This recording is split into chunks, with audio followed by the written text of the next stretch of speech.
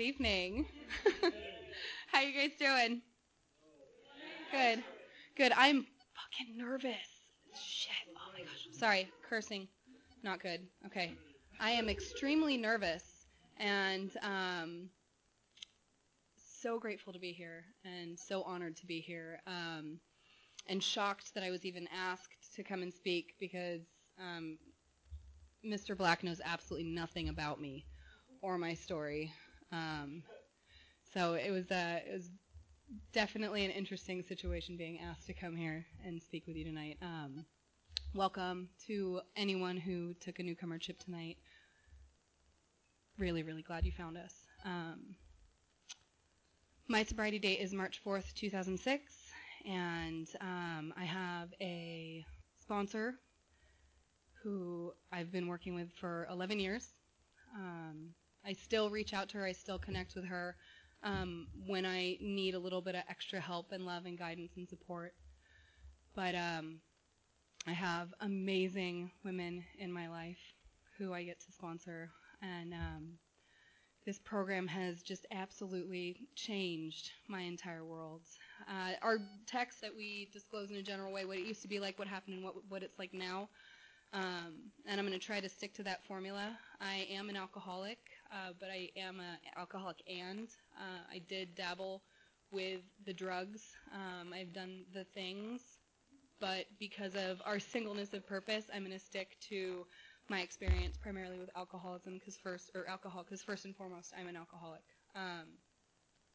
If you hear my voice warble or shake, or if I say a million times, it is because I am extremely nervous right now, which is really funny because I'm a middle school teacher, and that is the toughest crowd to speak in front of. And they roll their eyes at you, and you guys are really nice. You just smile at me and you laugh at things that I say that's funny, so I really appreciate that. But I'm not nervous in front of them, and for some reason I'm very nervous to be in front of you right now, but I know that God is going to speak through me right now, and God is going to guide me, because that in my life today is the most important fact, my relationship with God. And I would not have ever believed I would have said something like that, ever. I'm going to share a little bit what it's like now, because that is the most important part of my story. Today, excusing the 2 curse words that I used at the beginning of this, I can honestly tell you that I am a woman of dignity, of respect, of integrity, of grace, not gracefulness, because I'm definitely not graceful, but am a woman of grace, and my life is unreal, ladies and gentlemen. It is beyond anything that I would have could have imagined for myself. I am a loving wife, a faithful, loving wife to an amazing man who showed up tonight, even though he has a ton of work to do. Mother of a 2-year-old and a 1-year-old, and I do a really good job at being a parent. And I didn't think I would be a good parent. And I get to walk this path with other women, and one of the greatest parts of my life is getting to walk through the steps with other women and take their hands and place them in the hand of God and leave them there, and get to watch them grow and get to watch them work with others, and it's something that I just it's amazing to be a part of. It's absolutely amazing to be a part of. I had this really nice thing typed out that I practiced. I typed a lot. So when I got up here, I would know what to say. But everything I typed just went out of my mind. Primarily because about a week ago, my brother came over and I showed him what I typed. He's like, "Yeah, let's check it out." And he started making fun of me. because the first line that I typed was, "Good evening, ladies and gentlemen. My name is Kelly. I'm an alcoholic." Rightfully so. I was made fun of, and so I didn't look at it anymore because I was really embarrassed. But needless to say, my story is my story, so I think I'll be able to remember it for the most part. I was going back to the beginning so that you guys know that I actually am an alcoholic, and I have the spiritual malady and the physical allergy and the mental twist with regards to alcohol. I'm going to give you a little bit of my background. I was born in San Diego, adopted at birth to a beautiful family in Southern California, in Corona del Mar. I grew up in a gorgeous home that overlooks the ocean and never wanted for anything, ever. My parents were amazing people. I had the most incredible life that you could ever imagine. I went to the best schools, got the best education, got the best everything. My first car was a Mercedes-Benz, and I was embarrassed by it because it was a diesel. My second car, I had the things. I had the nice things. I never wanted for anything. And even though I had this really beautiful family and this really beautiful life, I never felt like I deserved it. I never felt like I fit. I never felt like I fit with my family. I never felt like I fit with my community. I never felt like I fit inside my own skin. I always felt different than, uncomfortable. Later, I realized and have come to realize now it's primarily because I'm an extremely selfish individual, and all I think about is me all the time. But my thinking about me was never positive. It was always negative. You're not good enough. You're not smart enough. And so there was this false, humility that I had with me and I carried with me for a very long time and still sometimes grapple with. I remember when I was about 5 years old, we were at a birthday party at a parents' friend's house, and my sisters had a balloon filled with helium, and the kids were all doing, the helium shots to make our voices sound funny. And the funny voice was cool, but what was even cooler to me was that my world started to spin. And I ended up inhaling so much helium that evening that I ended up passing out and scared the living daylights out of my sister. And it was pretty quick. I came to pretty quickly. But I'm sure there's some damage memory-wise up here. It's not a good memory, but I loved it. I absolutely loved it. And I remember multiple times after that, before I was introduced to alcohol, that I would find things or try to do things that would change the way I felt, because I never felt good. And anything that could change the way I felt is what I wanted. And then I met my number one, alcohol. And my life just exploded into so much of what I thought I wanted. And the first time I had a drink, legitimately had a drink, my first drunk was when I was 15 years old. I was at my house. My sisters were throwing a party. My parents were out of town. I took a water bottle of Goldschlager and basically just chugged it down. And the head change that I had was immediate. I was funny. I was pretty. My boobs were bigger. My butt actually was there.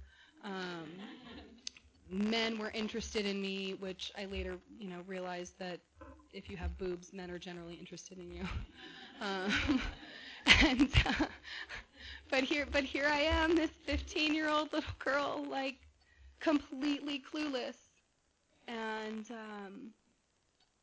I found the answer to all of my problems. And my relationship with alcohol continued to develop and grow.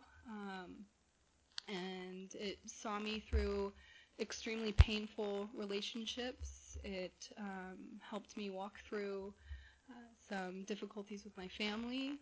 And so I thought, when I finally realized that alcohol had become a problem, I had crossed an invisible line, and I could not live with, and I could not live without alcohol. Things ended up getting really pretty bad when I got into college. I was sent to fancy old Southern Methodist University, and that's kind of where my drinking took me to some extremely dark places that I am no longer ashamed of, but were extremely ashamed of for a very long time. Even thinking about them, I would feel sick to my stomach because of the things that I did. And the last time that I was in Dallas, right after I got sober, I remember driving by the school, and I had a horrible panic attack. I couldn't breathe. It was disgusting. It was horrible. And I'll tell you that if any of you who are new or have a little bit of time and you have that feeling, the shame, the guilt, the remorse, the incomprehensible demoralization, that goes away. Like that depth of pain, you don't have to live with that for the rest of your life. And that was something that I heard at the first meeting of Alcoholics Anonymous that I went to, and that just gave me the tiniest little speck of hope that I didn't have to live the way I was living anymore. I ended up being asked to leave Southern Methodist University after some indecent situations occurred. I will not be specific. Just trust me. And ended up coming back home, living with my parents, and I attended Orange Coast College for a semester, at which time I drank Jack Daniels for every single class that I was in. I would bring a bottle of Coke and Jack and just sit in class and throw it back. And at one class, I remember I got so drunk that I had to leave, and I was sitting outside at this little planter just vomiting during my creative writing class into the plants. It's pretty mortifying. Ended up getting into a good college again because I can pull myself up for my bootstraps, don't you know? I went to St. Mary's College. It's a nice little small college up in Moraga, and it's absolutely gorgeous. And I thought that going to a small college would fix the problem, but it did not because I was there. And so I just continued to do me. I have to apologize. I'm not the best at talking about what it was like because I honestly don't really remember. And I don't know if that's because of all the damage that I did to my brain or if it's because I'm so far removed from that life and I've been living this way of life for so long that I don't remember. But either way, I kind of get embarrassed too because I don't really have one of those like super tragic stories. I didn't have any really big issues growing up. I didn't run away. I wasn't one of the like crazy kids. I don't have any real trauma. I mean, we all have trauma, but some of the stories I hear, I'm like, whoa, I would drink too. But what I've come to find out in this program is that alcohol does not discriminate. And it did not discriminate with me. And during the time that I was at this university, I ended up reconnecting with a friend that I had known when I was 15 years old. This was over my summer break, and he was sober, and he had a really pretty red motorcycle, and he wore a black hat, and he had really nice blue eyes. And so I told him I wanted to go out with him while I was drunk. And he fell for it, which was awesome. But I think I was able to hide it enough to where he didn't know that I was as bad off as I was. But I started to notice my life and the trajectory that I was going in versus his life and the way his life was going. And when he and I started dating, he had a year sober, and I had absolutely no time.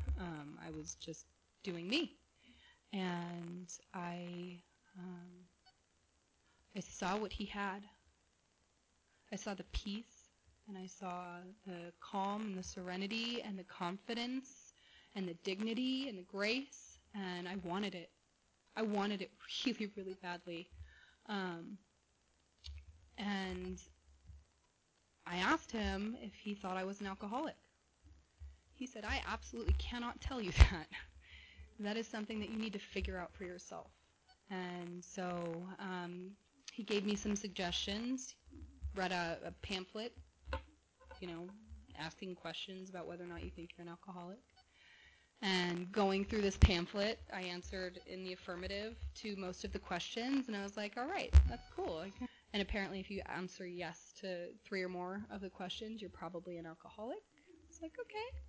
All right, well, that doesn't mean anything. I could have fabricated a couple of those answers. Then he gave me some suggestions, like suggestions from the book. He suggested that I try not drinking for 30 days. And I was like, yeah, cool, I can do that. That sounds great. And I lasted about 6 hours before I was shit-faced, completely drunk, and calling him from my university, asking him why he spent more time with his roommate than he did with me.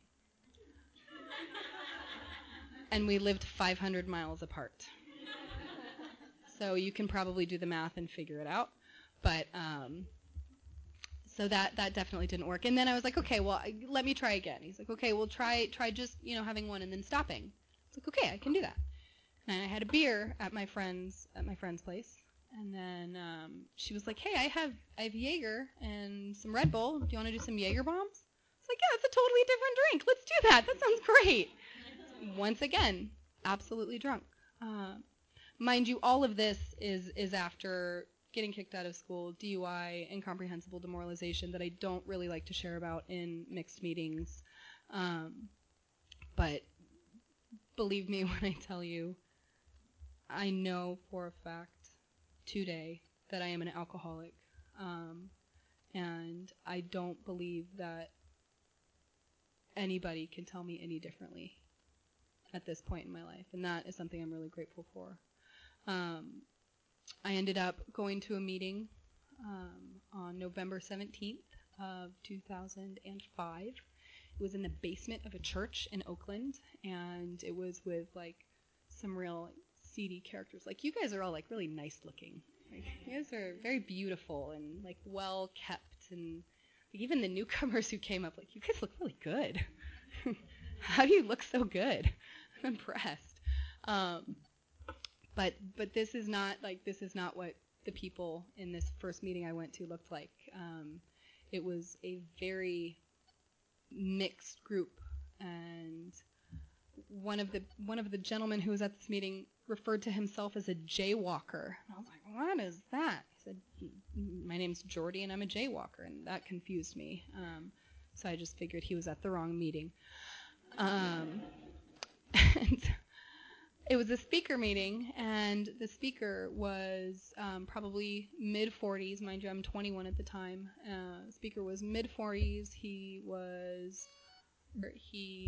had a husband, and I did not think I could relate to this man at all. I questioned my sanity for being in that meeting. And then he opened his mouth, and I heard every single thing that I needed to hear to know that I was in the right place. He talked about the craving that overcame him when he took a drink of alcohol. He talked about that feeling, that feeling of emptiness that we need to fill. That just I need something. I can't do this. It's I can't. That was me. That was me to a T. I needed more. I needed something. I needed anything. And I realized pretty quickly in talking with alcoholics that what I needed was actually a relationship with God. And that scared me. That terrified me. Because growing up, I understood that God was some bearded man in the sky who struck you down if you did anything that you weren't supposed to. And that made me very nervous. And I did not like that. And when I sat down with my sponsor for the first time and she explained to me that all I needed was a willingness to believe, that made things a little bit easier for me. I had 2 sponsors that didn't end up turning out well, but I was able to maintain about 4 months of sobriety. And then I went out for a day and quickly realized that I needed this and I wanted this more than anything. And I came back with a willingness and an open-mindedness that I never experienced in my entire life, because I was terrified to go back to the way of life that I had had before.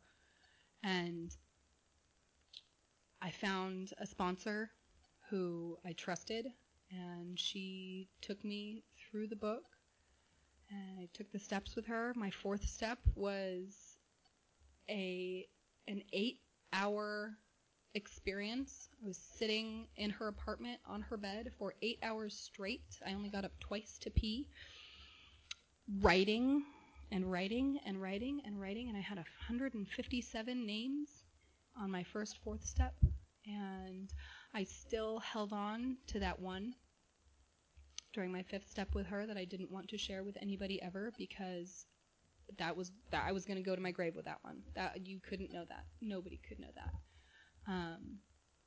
And so even after working all 12 steps with her, it became pretty obvious that I still had a lot of work to do, and I needed to grow a lot more. How much time do I have? I'm so 22, 10. Oh, good.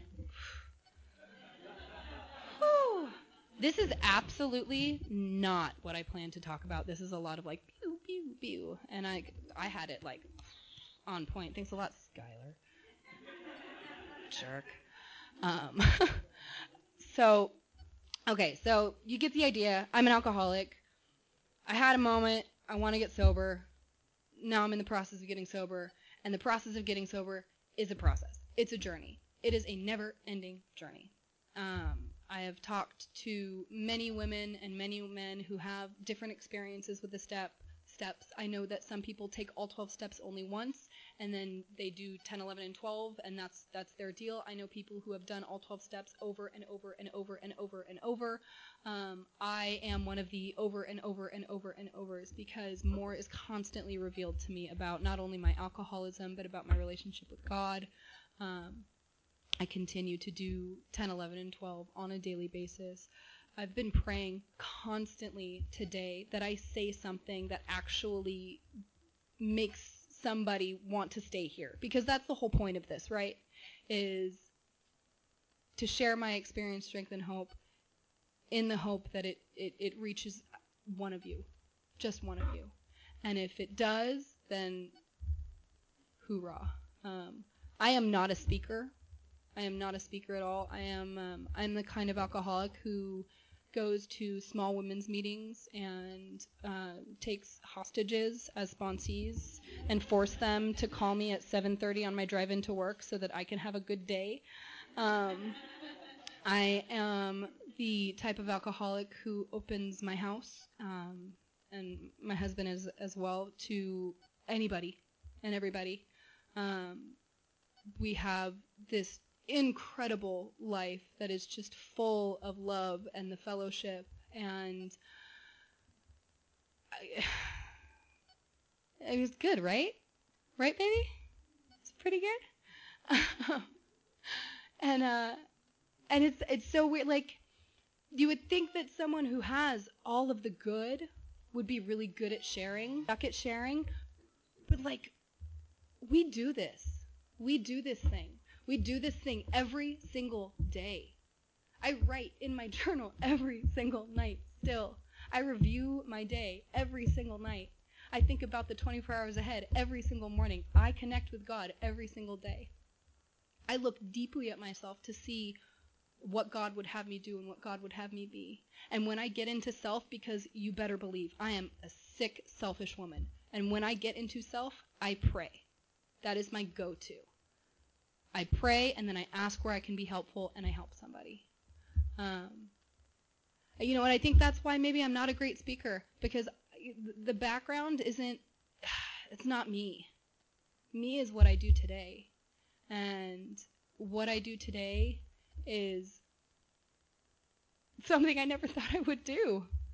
I wake up in the morning and I get on my knees, and then I go exercise with my brother, or I force him to wait outside my house and not wake up. d- Talk about gifts of sobriety. If I weren't sober, I wouldn't have the gifts that I have today. Aside from my number one, my husband, and a healthy, happy relationship that I think people can look up to. I have 2 beautiful children, and I parent in a way that I think is respectable. I have my mom and dad, who I absolutely love to bits and pieces and have completely and fully forgiven for all of the things, because we all know our parents, they're just terrible, they're horrible people. Mine really weren't. They were wonderful people. I have a relationship with my sister and her children. The relationships in my life are number one. And after I had my daughter, I made the decision to find the amazing, and I find out more and more just how amazing. I decided to find my birth mother, and I found her phone number and called her the day before Thanksgiving, and I was so scareder than I was before being up here. And I my opening line was, "I did not expect you to answer the phone."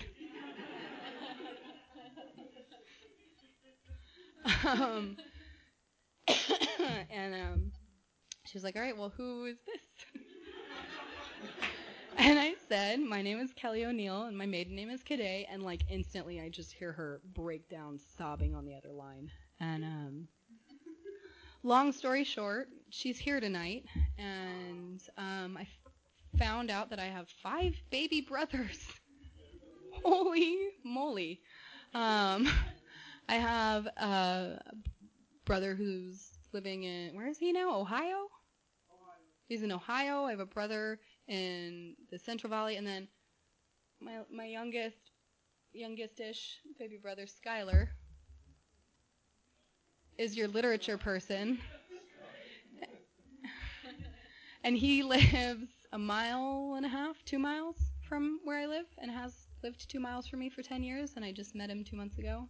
And then my brother Dakota, and I have my baby Devin, who just drove up for the day to hang out with me and my kids and my husband. And I talk about mind blown, right? Gift after gift after gift. And the reason I'm here, which is not as much of a gift, is that I came to see my brother take 2 years. 2 years. He has 2 years, guys. It's unreal. And there's Dakota being jackass. But like it doesn't get much more fairy tale than this. And through this whole endeavor, my husband has just been my biggest cheerleader. When you could get jealous, when you could get anxious or nervous, and I've had these women who've experienced this with me and just held me up, and that to me today, that is God. The relationships that are put in my life, the experiences that I have from day to day, that is God. And I don't even know how I got this. I don't even know how this works, but it works if you just do it. And that's something that somebody said to me, or I heard at a speaker meeting, that this program isn't for people who want it. This program is not for people who need it. This program is for people who do it. And I know that there are at least 15 women in here with high quality sobriety who are powerhouses and do this on a daily basis. So if you are a woman looking for a sponsor, please find somebody at this meeting. And did you guys have people raise their hands if they can sponsor? Do you do that here? Well, I'm going to go against the grain. Can I see the hands of all who are able and willing to sponsor in this meeting? Look at that. For all of the newcomers who lined up here, like there were a ton of you, and you looked really good. How do you guys look so good? Oh my gosh. Seriously, get a sponsor. Thank you for letting me babble my babbliness, and I'm so grateful to be here. Thank you.